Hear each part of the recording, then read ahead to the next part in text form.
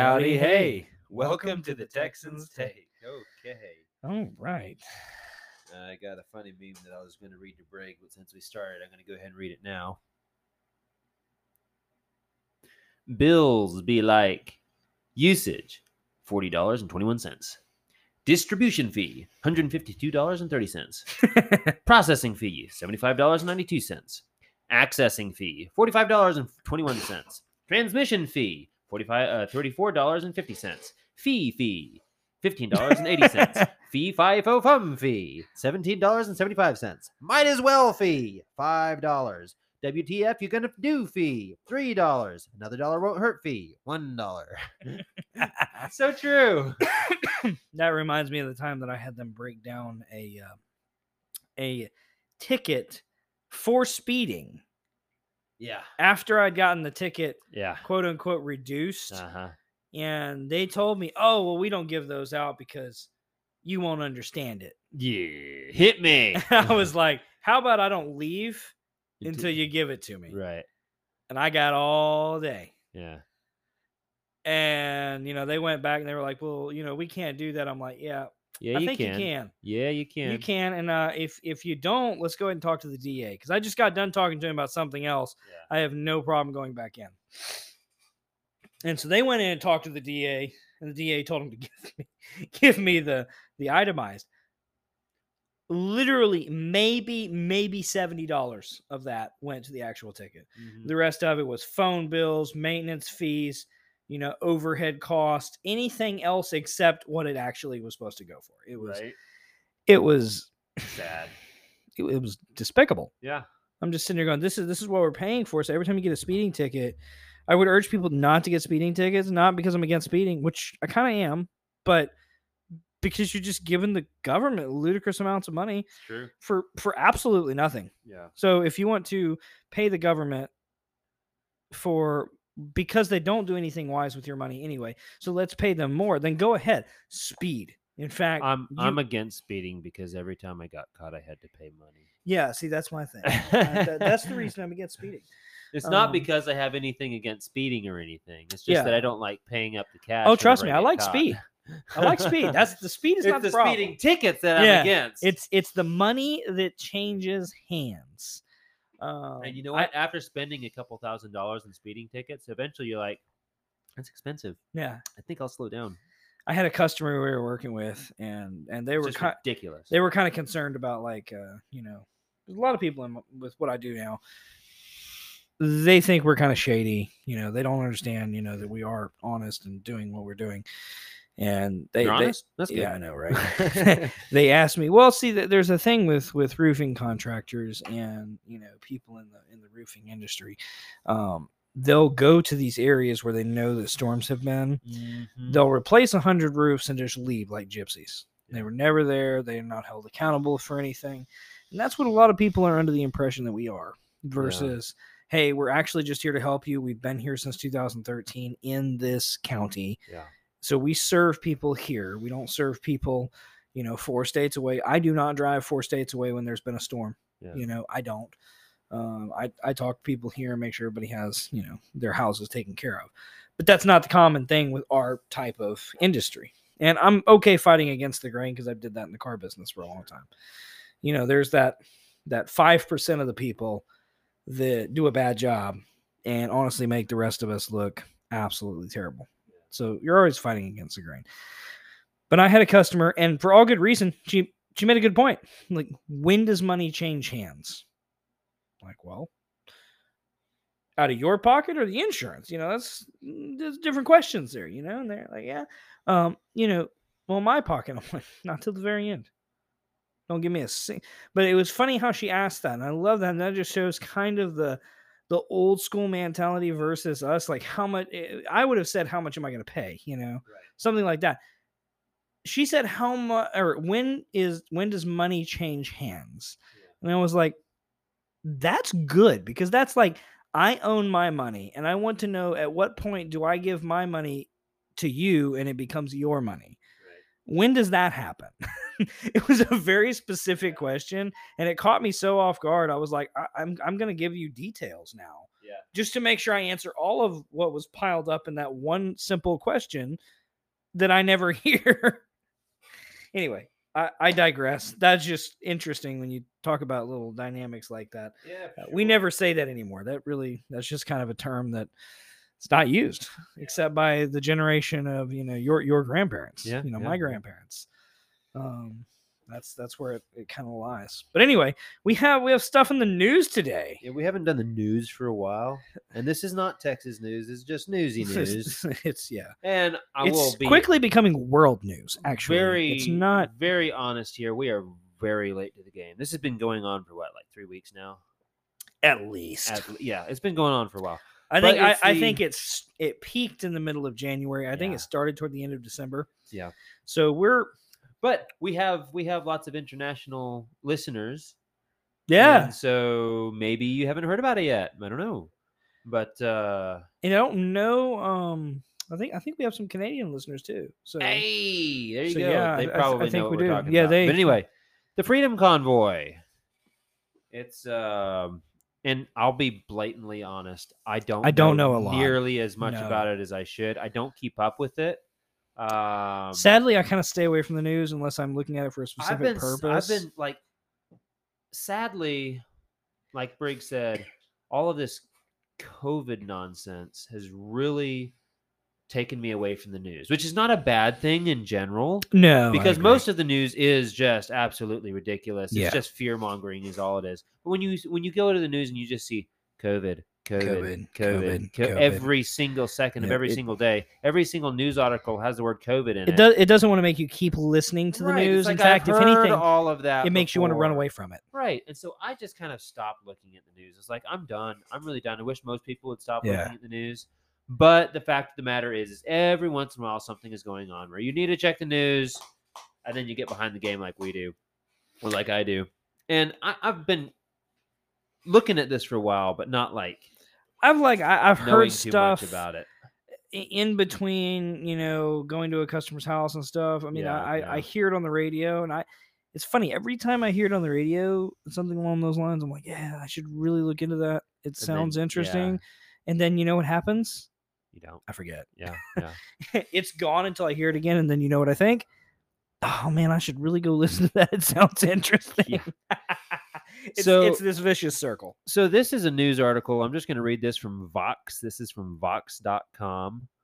And it says the Canadian trucker convoy is an unpopular uprising. Ooh, uprising. The Freedom Convoy, quote unquote, that has besieged Ottawa isn't a people's revolt. It's a fringe movement. Now that's Ottawa, Canada, right? Yeah. Okay. Yeah.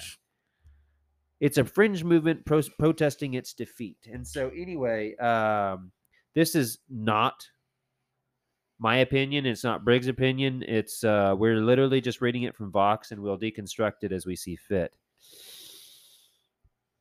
Especially since every single news article, every single news, news doesn't tell straight up news anymore. They give you facts, but they always lean it and bend it towards whatever right or left or political leaning the news is coming from. They generally don't leave it open for you to make up your mind. They generally try to make up your mind for you on the news article. So anyway, we'll see how that goes here. It's the way it is.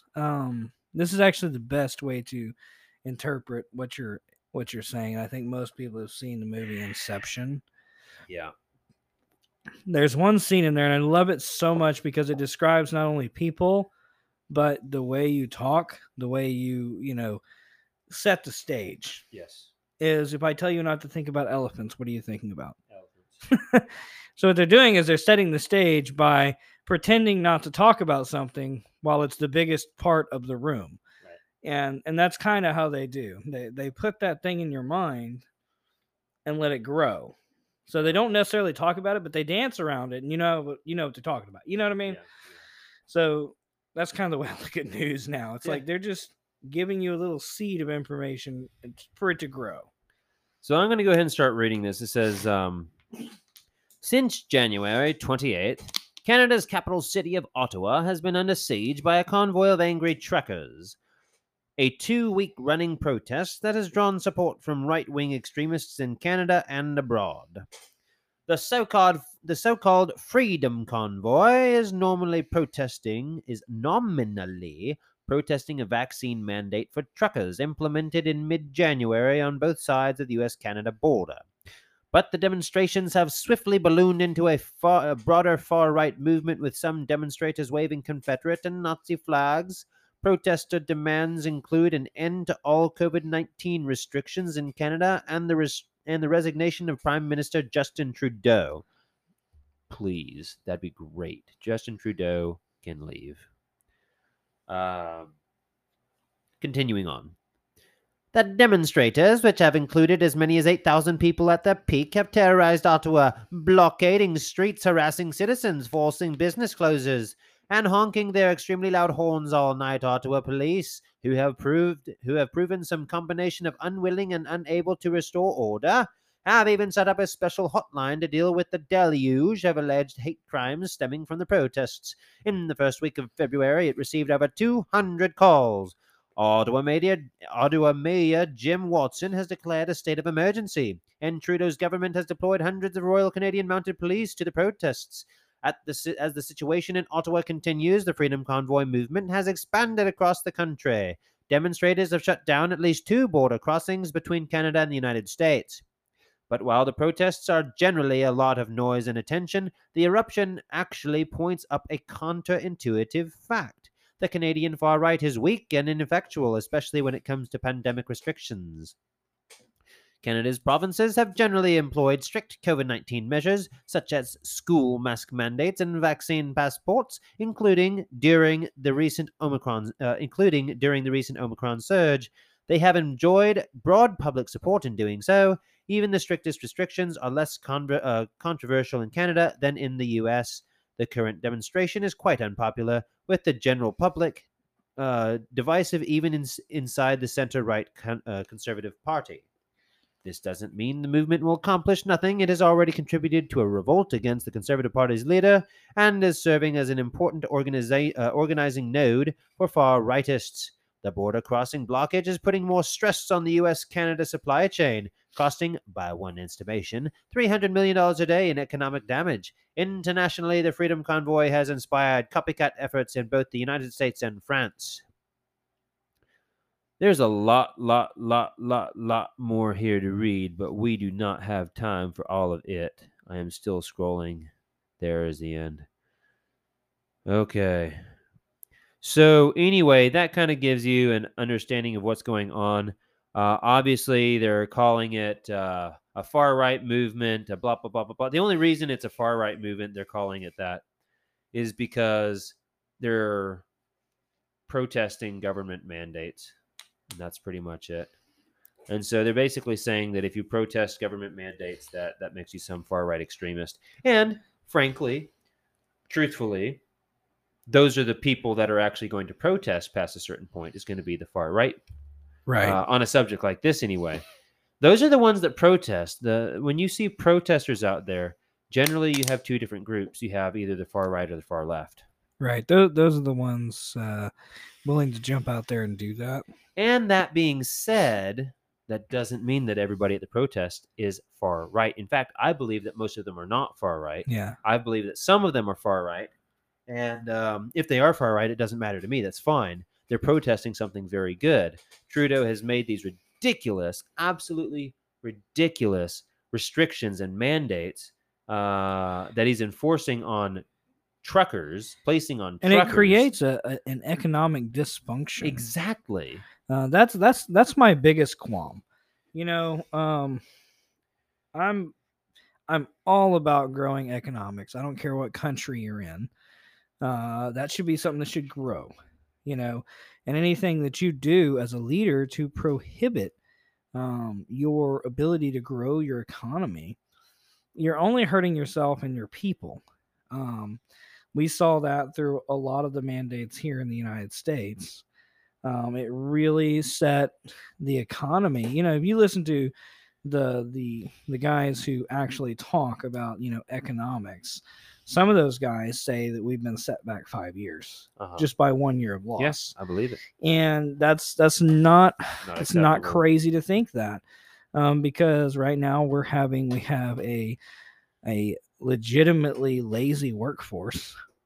The people that People do want getting paid to stay home. Mm-hmm. And the people that are working now are overrun. They're being spread way too thin because you have a whole bunch of people who don't want to. Yeah. And with that, we'll kind of let you create your own ideas of kind of what's going on. Obviously, I would suggest you investigate it a little bit further. Yeah, We just gave you that do little some tidbit. investigation. This Vox here is going to be slightly, if not a heck of a lot more than slightly, left of center as far as the bend goes. And so Brig and I are right of center, and so obviously we have some qualms with the way that they're presenting this. But you can read between the lines and figure out the actual information of what's going on, and make your own decisions. Yeah, I mean, I've always said look at both sides. Look at both sides. If you don't look at both sides, then you're just going to be stuck on your side. And you know, I'm a little bit. You won't even know what you actually believe. Yeah, I'm a little bit different than a lot of people. I don't believe you should ever just solely believe one side just because it's one side. No. I have, that creates a bias, and that will actually restrict your thinking. In a weird way, I have some very left leaning friends, and sometimes they say stuff that I'm like, you know what, you're right. You are so right, and I disagree with everything else that you say, but that was we disagree with right. a lot. But right here, you are so dead center of what I believe. I am with you, and I'll stand with you. So I'm very into look at both sides. I don't. Whenever I look at stuff, I don't just look at one side, because oftentimes, like you just said, it's very skewed. Because the people who write those, they're very one side, and it's fine. You have a side, but you should listen to both. Yeah. At least hear it out. It makes you a little wiser as to what the actual argument is. For sure. So we'll take a break right here, and wait, hold on. We're actually going to take a break. How much time do we have left? I mean, like 30 seconds. All right. I just want to say we're having a Texas chili party this weekend on Saturday. Really looking forward to it. It's going to be great. I love me some Texas chili. Inviting everybody over. Going to be wonderful. Awesome. I just had to mention that because we're Texans, and so a Texas chili party is just par for the course. So Nothing wrong with that. Enjoy it with us vicariously, and we'll tell you all about it next week. But we do have a podcast between us and that. So anyway, a break. We'll be right back. See you soon.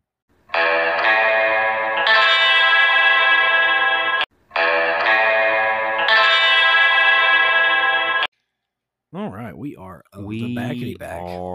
back. So yes, as I mentioned earlier, amazing, awesome stuff. Yes, Texas chili party this weekend is gonna be great. That too. We're gonna be having a bunch of Texas chili. We're gonna be having folks over. All right, stop talking now. We're too far away right now. I need to. I'm getting too excited. I already want chili.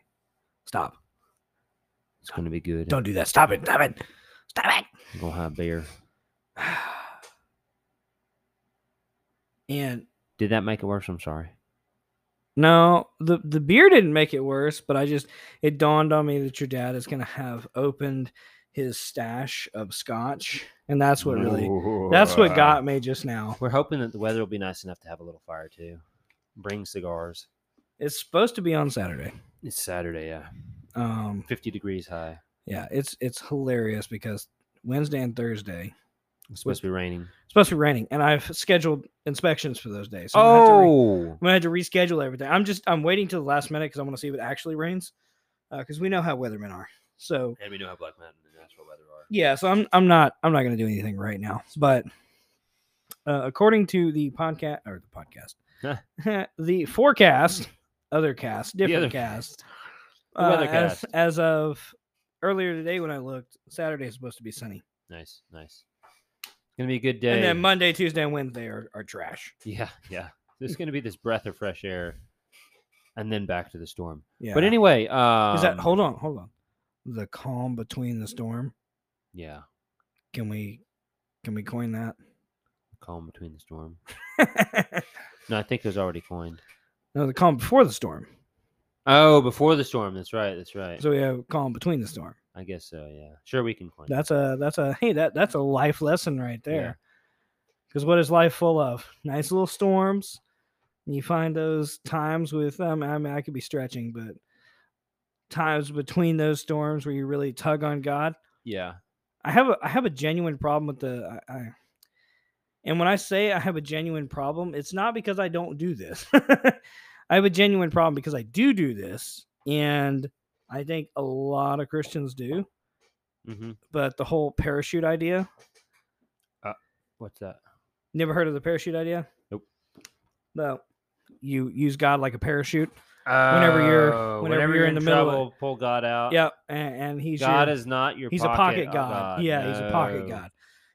And so I think a lot of Christians, including myself, when things are going good, you kind of relax a little bit and don't do the things you're supposed to do, and then when things aren't going so well, It's like, God, please Yep. forgive me, be with me. I need your help. And God's just like, oh, now you need my help. So I've done this with Alyssa, and this is only because I know it works, and by getting her to do it, it has made me do it a lot more, because I can't tell her to do something that I can't do myself. But I told her, I said, look, every morning after the kids go to school, disappear for 30 minutes. Spend your time with God, you and God, every day, rain or shine, and then tell me if your days don't get better. Yeah. And after about a week of that, I checked in with her. I was like, how are your days? She goes, they're a lot calmer, Mm-hmm. even when we're having issues. Yeah. Yes. That's yes. good. That is the way it should be.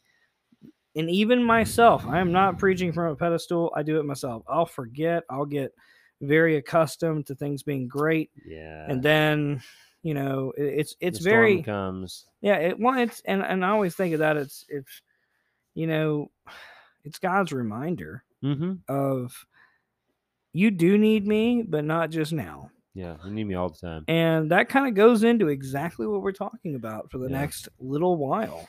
That's true. It's true. Yeah, I'm excited because this is like one of my favorite topics. So I'm so ready to dig in. Yeah. I can't. Just tacking on to the last thing you were saying. One thing that I've started doing with my fiancé is, and I say started, we've been doing it for a while now, but at the end of every conversation on the phone, we always end with a prayer. I'll be honest, that is something I need to do. We do not do that enough. So good. I'm guilty and it's gotten charged. to the point where she will remind me, hey, don't forget to pray before we leave. In fact, I was sitting in the parking lot for a good 10, 15 minutes, if not more, before actually walking inside here to Briggs' place, just talking to my fiance. And about 5 minutes before she felt that I needed to leave, she was like, don't forget to pray for us. And I was like, I didn't. Maybe I did.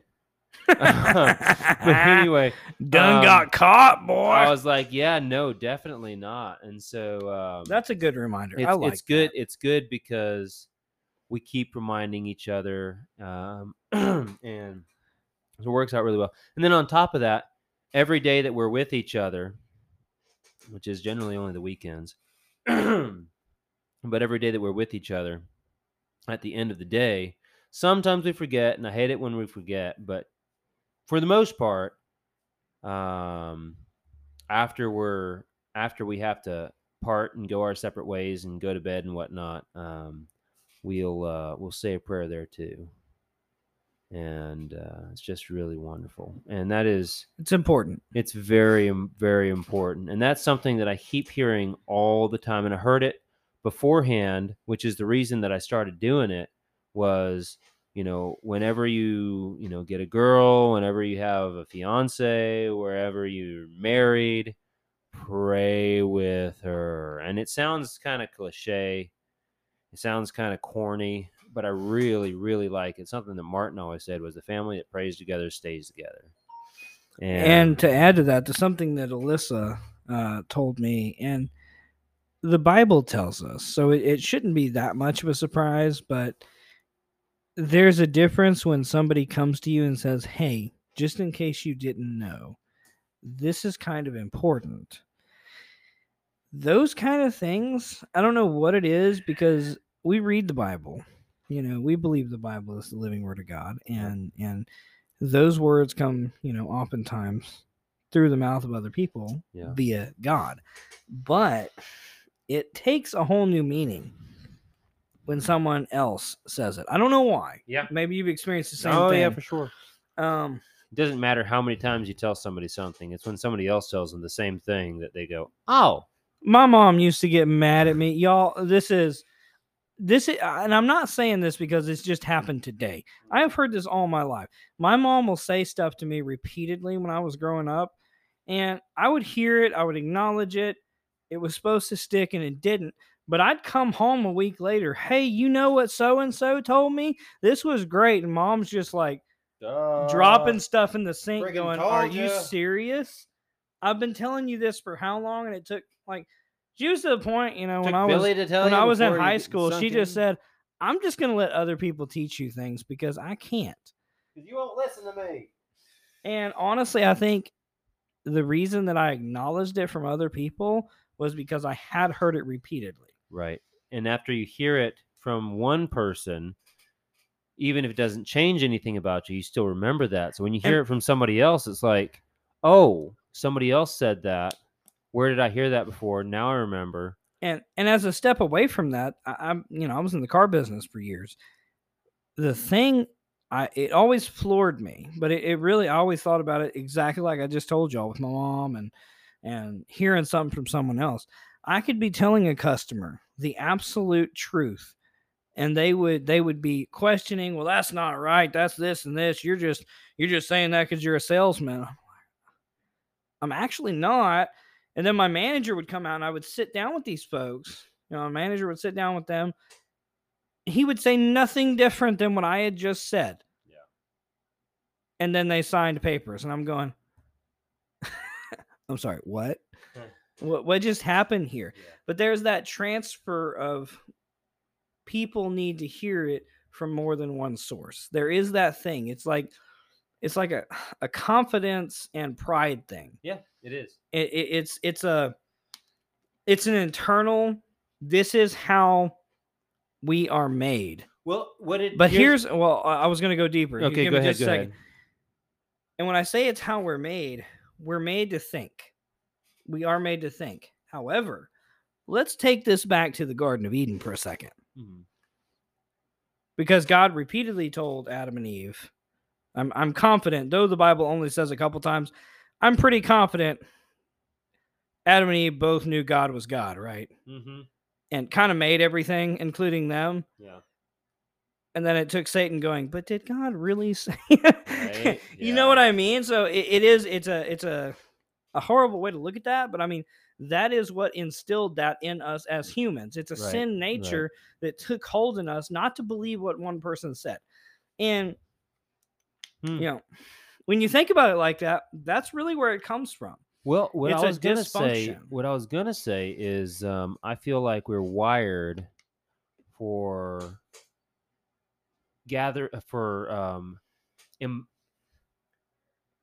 making things important, not making things important, but taking something as important, deriving importance from the number of times you've heard something. Right. So let's look at basic example. You're a child. Okay. Your mom says don't do something. Most children are not like, oh, well, okay. We shouldn't do that. Mom said not do it. I not do it. Some children do that. Most children are like, she said don't do it. Maybe I'll do it then. What's going to happen if I do don't do it? It's like, maybe I'll do it. Don't do it. And over time, after repeatedly hearing don't do it, eventually the child is like, oh, okay, maybe I won't do it. Okay. Let's get a little bit more than that. So you're in class, right? You're in college or wherever. You're sitting there taking notes. The teacher's sitting there talking. He says something. You just keep moving on.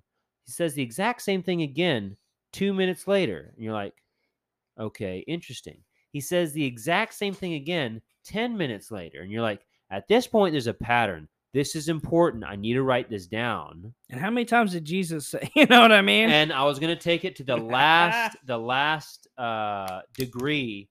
Look in the Bible. We know that when something is repeated, that means that it's important. For example, God is holy. Okay, so he's holy. Great, big deal. God is holy, holy. Oh, well, God is very holy then. I mean, like really, really holy.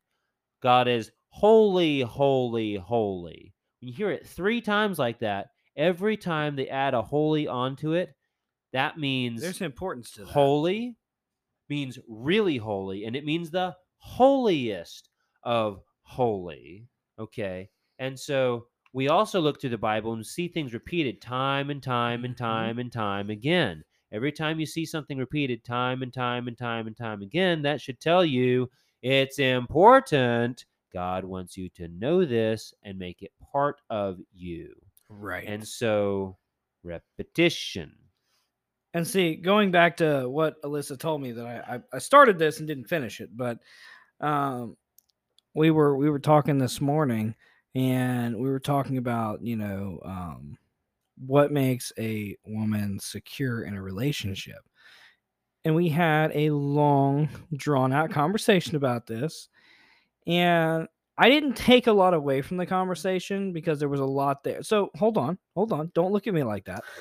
I did, but I didn't. So I'm a thinker. When you give me so much information, I can't just like this is the resolve. Right. I have to process and think, and then come up with, how do I make this happen? Right. Because I've made the wonderful mistake of jumping to every conclusion possible, and that never works.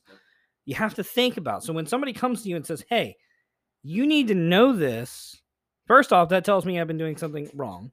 Yep. Because she doesn't feel this way. Yep. So if she's bringing this to my attention, I've got to change something. So there is something, and I got to thinking about that, and it's funny that you brought this, praying. That's something we have not done in probably 6 or 7 months religiously. I'm dead serious. It just doesn't cross my mind. I get home, I go to bed, I wake up, I go to work. That's where my mind's at, because I've had a lot of changes over the last couple, months, and so my mind is there. Yeah. My mind is, this is my job as a man. I've got to figure this stuff out. Yeah. And that's what I work towards. I have a drive for that. But when she came to me and said that, I'm like, okay, all right. So I'm lacking somewhere because I'm focusing too much on one thing. Not that I'm saying focusing on your career is a bad thing. Don't take it that way. That's not what I'm saying. What I'm saying is, what I've done is I've misplaced all of my focus on one thing. Yeah. Instead of focusing on the multiples. God, my wife, my family. I have not focused on that as much as I focused on my job, my career. Right. Because for me, I'm an obsessor. I'll obsess over something until it's perfect and the exact way I want it. My OCD kicks in, and that's why the podcast studio looks the way it is. This is not primary thought for me. I'm like, this will go another day. I have more important things to focus on. And by the time I'm at the end of my day, I'm drained. Like, my focus then is go to bed and get ready to do it again tomorrow. And I think by doing that, I've misplaced all of my focus somewhere else. Yeah. And all of this actually goes very well into what we're about to talk about. That's right. Someone who did not misplace their focus, did pray, did listen to exactly what he was told by God, and did not listen to the non-wisdom or quote-unquote foolishness of everyone else around him. Ladies and gentlemen, we're talking about Daniel. Okay, so we have... I hope that was good for everybody. It was good. It was good. It's very Yay, good. we had yes. Okay. I worked hard on that for like 2 minutes. Hey, so it was 2 minutes well spent. Out of that 2 minutes, apparently I worked really fast. So we've decided to follow the life of Daniel. And basically what that means is we're going to read the book of Daniel, y'all.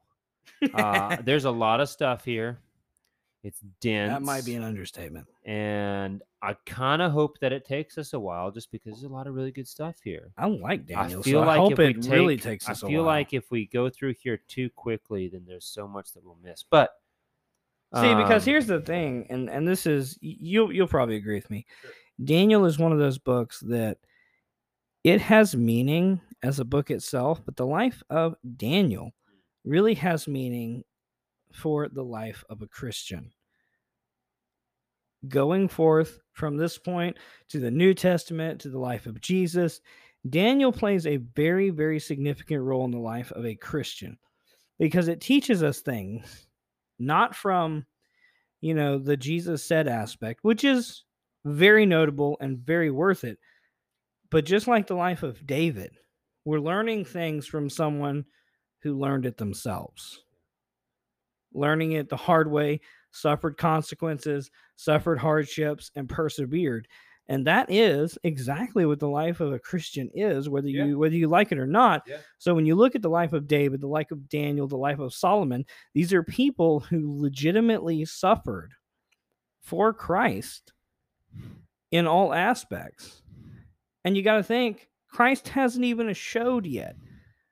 The only thing you have is those, like Bill said, the shadowings, the forthcomings. We can see it happening. But they knew God on a different aspect than I think most people know today. And that is the sad loss of everyone skipping over these books for whatever reason. Yeah. Not that I'm saying everyone does that, but I know people do. People it's a lot to read. Mm-hmm.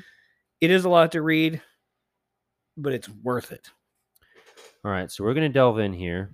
And so the caption here, ladies and gentlemen, we come to you with the document of Faith and Family Bible. This is the New King James Version. We don't know what version you're reading, but we hope that you will join us in whatever capacity you can. Daniel and his friends obey God. So, chapter 1 in the book of Daniel. In the 3rd year of the reign of Jehoiakim, king of Judah, Nebuchadnezzar, king of Babylon, came to Jerusalem and besieged it. So there was a war, big war. And Judah didn't come out on top. And the Lord gave Jehoiakim, king of Judah, into his hand, with some of the articles of the house of God, which he carried into the land of Shinar. And that's Shinar, not Shiner.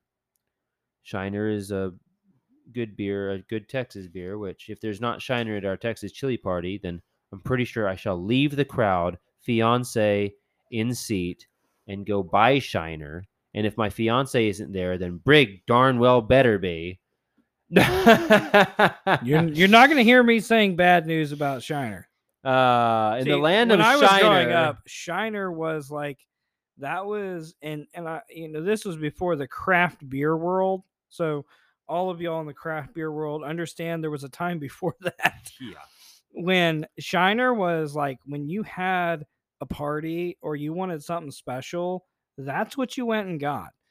In the age of Budweiser and Ice House and Miller Lite, before craft beer became amazing. Mm-hmm. Just, I need to throw that in there, but keep going. In fact, we're going to take a break right here and we'll be right back.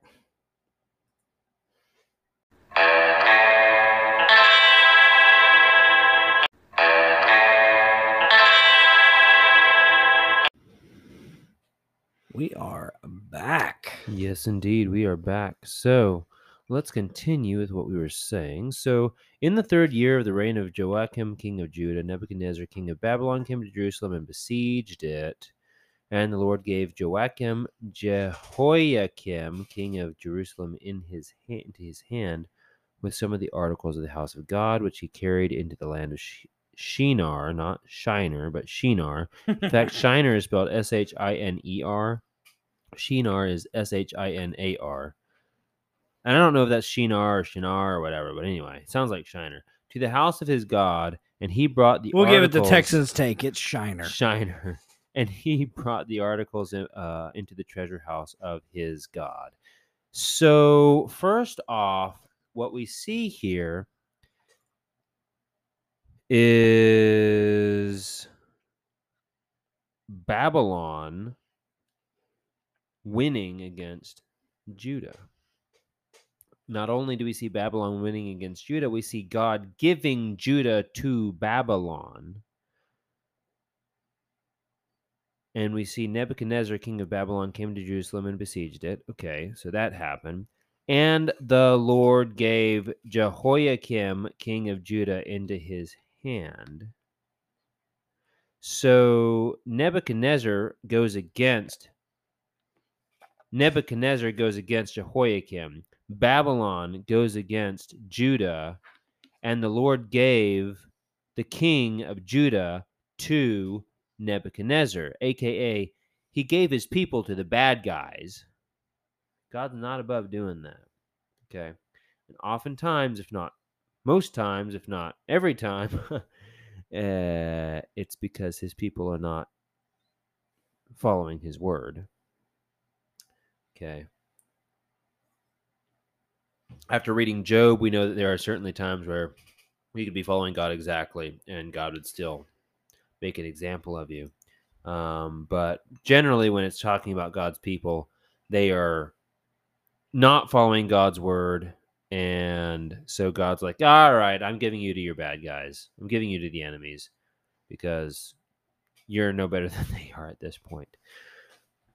But anyway, continuing on here. So God's not above giving his people to the bad guys. Generally, if not every time, his holy name will be praised through it too. Mm-hmm. And we see that he carried into the land of Shinar to the house of his God, and he brought the articles of the treasure house of his God. So Nebuchadnezzar takes God's stuff and puts it into his house with his gods. Okay. And so we see heathen stuff mingled with God's stuff. Then the king instructed Ashpenaz, the master of his eunuchs, to bring some of the children of Israel and some of the king's descendants and some of the nobles, young men in whom there was no blemish, but good-looking, gifted in all wisdom, possessing knowledge and quick to understand, who had ability to serve in the king's palace, and whom they might teach the language and literature of the Chaldeans. Okay. And the king appointed for them a daily provision of the king's delicacies and of the wine which he drank, and 3 years of training for them, so that at the end of that time they might serve before the king. Now, from among those of the sons of Judah were Daniel, Hananiah, Mishael, and Azariah. To them, the chief of the eunuchs gave names. He gave Daniel the name Belteshazzar, to Hananiah, Shadrach, to Mishael, Meshach, and to Azariah, Abednego. So let's break that down a little bit more. So the king instructed Ashpenaz, the master of the eunuchs, to bring some of the children of Israel and some of the king's descendants and some of the nobles, young men whom there was no blemish, but good-looking, gifted in all wisdom, possessing knowledge, quick to understand, who had ability to serve the king's palace, whom they might teach the language of the literature of the Chaldeans. So it sounds like this is more of like a captive of kingdom situation. This is exactly what it is. Yeah. So just so everyone understands. Basically, Nebuchadnezzar wants people to serve him, okay? And he wants intelligent people, knowledgeable people, wise people. He wants people that are good looking because he's a king, and so he can afford people who are good looking. Young men, young people, because, why not? Right. Gifted in all wisdom, possessing knowledge, quick to understand, who had ability to serve the king's palace, and whom they might teach the language and literature of the Chaldeans. And so basically, he's taking these young people, these able, that's the word, these able-bodied young men, and teaching them the language and literature of the Chaldeans. So this is basically brainwashing. Mm-hmm. He's going to brainwash them. He's going to teach them their literature, their language, and their history. They're serving the king's palace. They're serving the king directly. And he's basically making them his servants. Mm-hmm. And they are knowledgeable and wise and this, that, and the other. And so basically they will make good servants who will make good decisions. He's going to teach them, blah, blah, blah, blah, blah. There's one other thing that it's pretty much understood, if not, it doesn't say explicitly, but it does infer, and from just a knowledge of history, this is the case. We're pretty darn sure. The king instructed Ashpenaz, the master of his eunuchs. What is a eunuch? A eunuch is a guy who's been castrated. He has, his testosterone producing organs removed. And so he can't reproduce anymore. And that is As something... you can see, Stuart is really good at not beating around the bush on this. Yes. Just hit that one on the head. It's something that... So... It's something that I personally really hate and despise and loathe. I think it's a terrible thing to do to somebody. Well, but you gotta break down that at this time period, just to give kind of a background on this. This is what happened, not to nobles. This is what happened to slaves. So this is purely what happened to slaves. This is something that they didn't want slaves reproducing because slaves could potentially take over the nobles. Exactly. So the way they like hindered that was they went ahead, and as soon as you were enslaved, you were, castrated, had your organs removed, and that way they were assured that your line could not reproduce. And on top of that, if you're in such close proximity to the king, you are going to be in very close proximity to the king's wife, concubines, maidservants. And if you are a good-looking, able-bodied young man, then obviously things could happen. And so it's kind of a protective measure on top of that. It's also humiliating. And so... Yeah, it was the mark of a slave. Exactly. Honestly. And so, unfortunately, for these young men, that was probably what happened to them. There's really not too much doubt about that. So anyway, the king appointed them a daily provision for the king's delicacies and for wine, which he drank. 3 years of training for them. So they're getting good training. They're getting food. They're getting drink. At the end of that time, they might serve before the king. And this is all part of their brainwashing, because if you think about it, you can brainwash somebody by beating them every day and just, making them say the same thing. Or you can humiliate them and then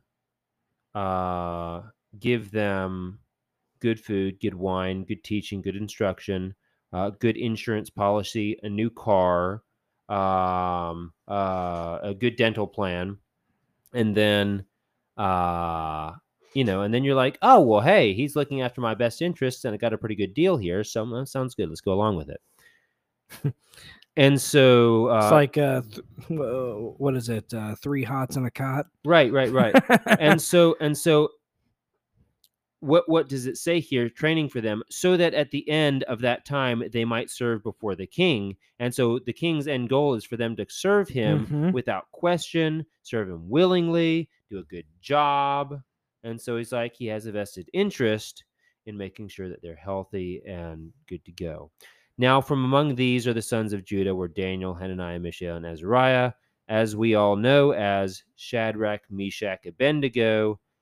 Not most people don't know Daniel as Belteshazzar, but that's the name he got as a slave. as a if you slave. wanna- And I think it's proper to go ahead and it's weird because the idea of a eunuch, it was like a polite way of saying that.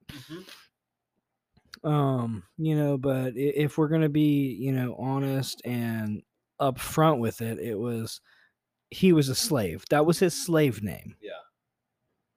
And these names are names that, as you heard, Azariah, Mishael, and Hananiah, and Daniel, these are all Hebrew names. Okay, these are all Hebrew names. It was so it was kind of also disassociation from heritage. If you look at their names, Daniel, I'm not sure what that means, but Hananiah, Mishael, and Azariah, when you see that at the end of a name, that refers to God or His name. I'll actually look those up this next week, and we'll hopefully have some answers for you. For example, Thursday. Yahweh. Yeah. Okay, and then Israel or Elohim.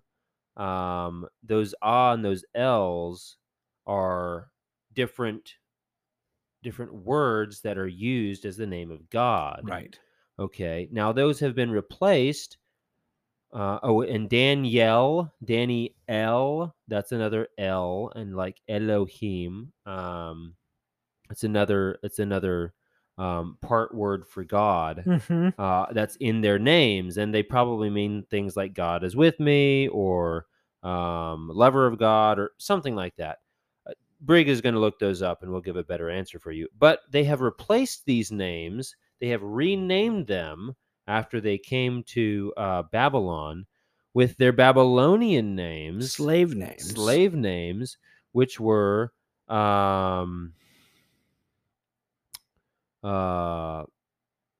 Belshazzar, and I'm trying to find. Oh, here we go. Belshazzar, Shadrach, Meshach, and Abednego. And I'm pretty sure, I don't know for certain, but I'm pretty sure that those names have something to do with different gods of the Babylonians. Yeah, I'll try to look that up as well. We can have a reference. Yeah. So anyway, this is the very beginning of the book of Daniel. This kind of sets the stage. God gave his people over to his enemies. And then these four friends, these four Hebrew children, were pressed into the services of the king of Babylon, Nebuchadnezzar. And who is not a great guy, just in case anyone was wondering. Yeah, and so he's less than amazing. He's making them servants. He's making them slaves. Not just servants and slaves, but higher up servants, higher up slaves. He's making them wise men in his council, men that will make good decrees and basically bolster his kingdom. And so that is... it is funny that he chose Hebrew slaves to bolster his kingdom. Right. And that's not the first time that's ever happened. It's not, and it actually happens a lot. In fact, in Rome, some of the best soldiers that the Romans had, in fact, some of the best Romans that the Romans had, were Germans. They were Germanics, and they had conquered certain parts of Germany, stole their people, and pressed and forced them into their army, where these Germans learned good war tactics and became incredible Romans, better Romans than I'll take some it. of the Romans. And so it happens a lot. But anyway, y'all, I just want to take a moment to say that the Germans were better Romans than the Romans. That literally just came out. I want to throw that out there and let that simmer a minute. Some of them were. Let that simmer a little bit. Some of them were. Sorry. Most of them. You couldn't tell that I'm from German heritage. Most of them were actually German, and most of them probably were very happy when Rome fell. But there was some of the Germans that were pressed into the Roman army that became much better Romans than most of the Romans you'll find. You knew But it. anyway, You knew it that couldn't is a good resist. introduction to the book of Daniel. Y'all, we don't have any more time for that, so we're going to stop right there, and we will continue on Thursday. And so we will be right Well, back. we're gonna say a quick prayer. Oh, we're going to end on this. We're gonna Okay. end on this. Okay, great. So let's say a quick prayer, and then we will come back. Great Father in heaven, I pray that you would bless this podcast. I pray that you would bless our reading of the book of Daniel. I pray that you would give us a deep understanding of your word. And we thank you for these Hebrew children that have come into this foreign land, have been pressed in, and been completely changed over, relabeled as Babylonians. But Lord, they, regardless of what their new label says on it, they were your children. They were strong and faithful to you, regardless of their position in life, regardless of where they were, regardless of who they were serving on earth. They ultimately served you. And Lord, that is a matter of honor and respect that I pray that you would put in us. And sometimes we fight battles and we win for Christ. Sometimes we lose battles and you give us over to our enemies, but you still command that we serve you in whatever capacity we can. And so, Lord, I pray that you would teach us to do that. Teach us to serve you in this sinful world where it is it's undesirable to be a Christian, Lord. It is undesirable to the world for us to be a Christian. And so I pray that you would teach us how to live with that, teach us how to be a light in this world, and glory to your name. And it is in Christ's holy and precious name that we come before you and pray. Amen. Amen. And we will see you next time. So, Adios.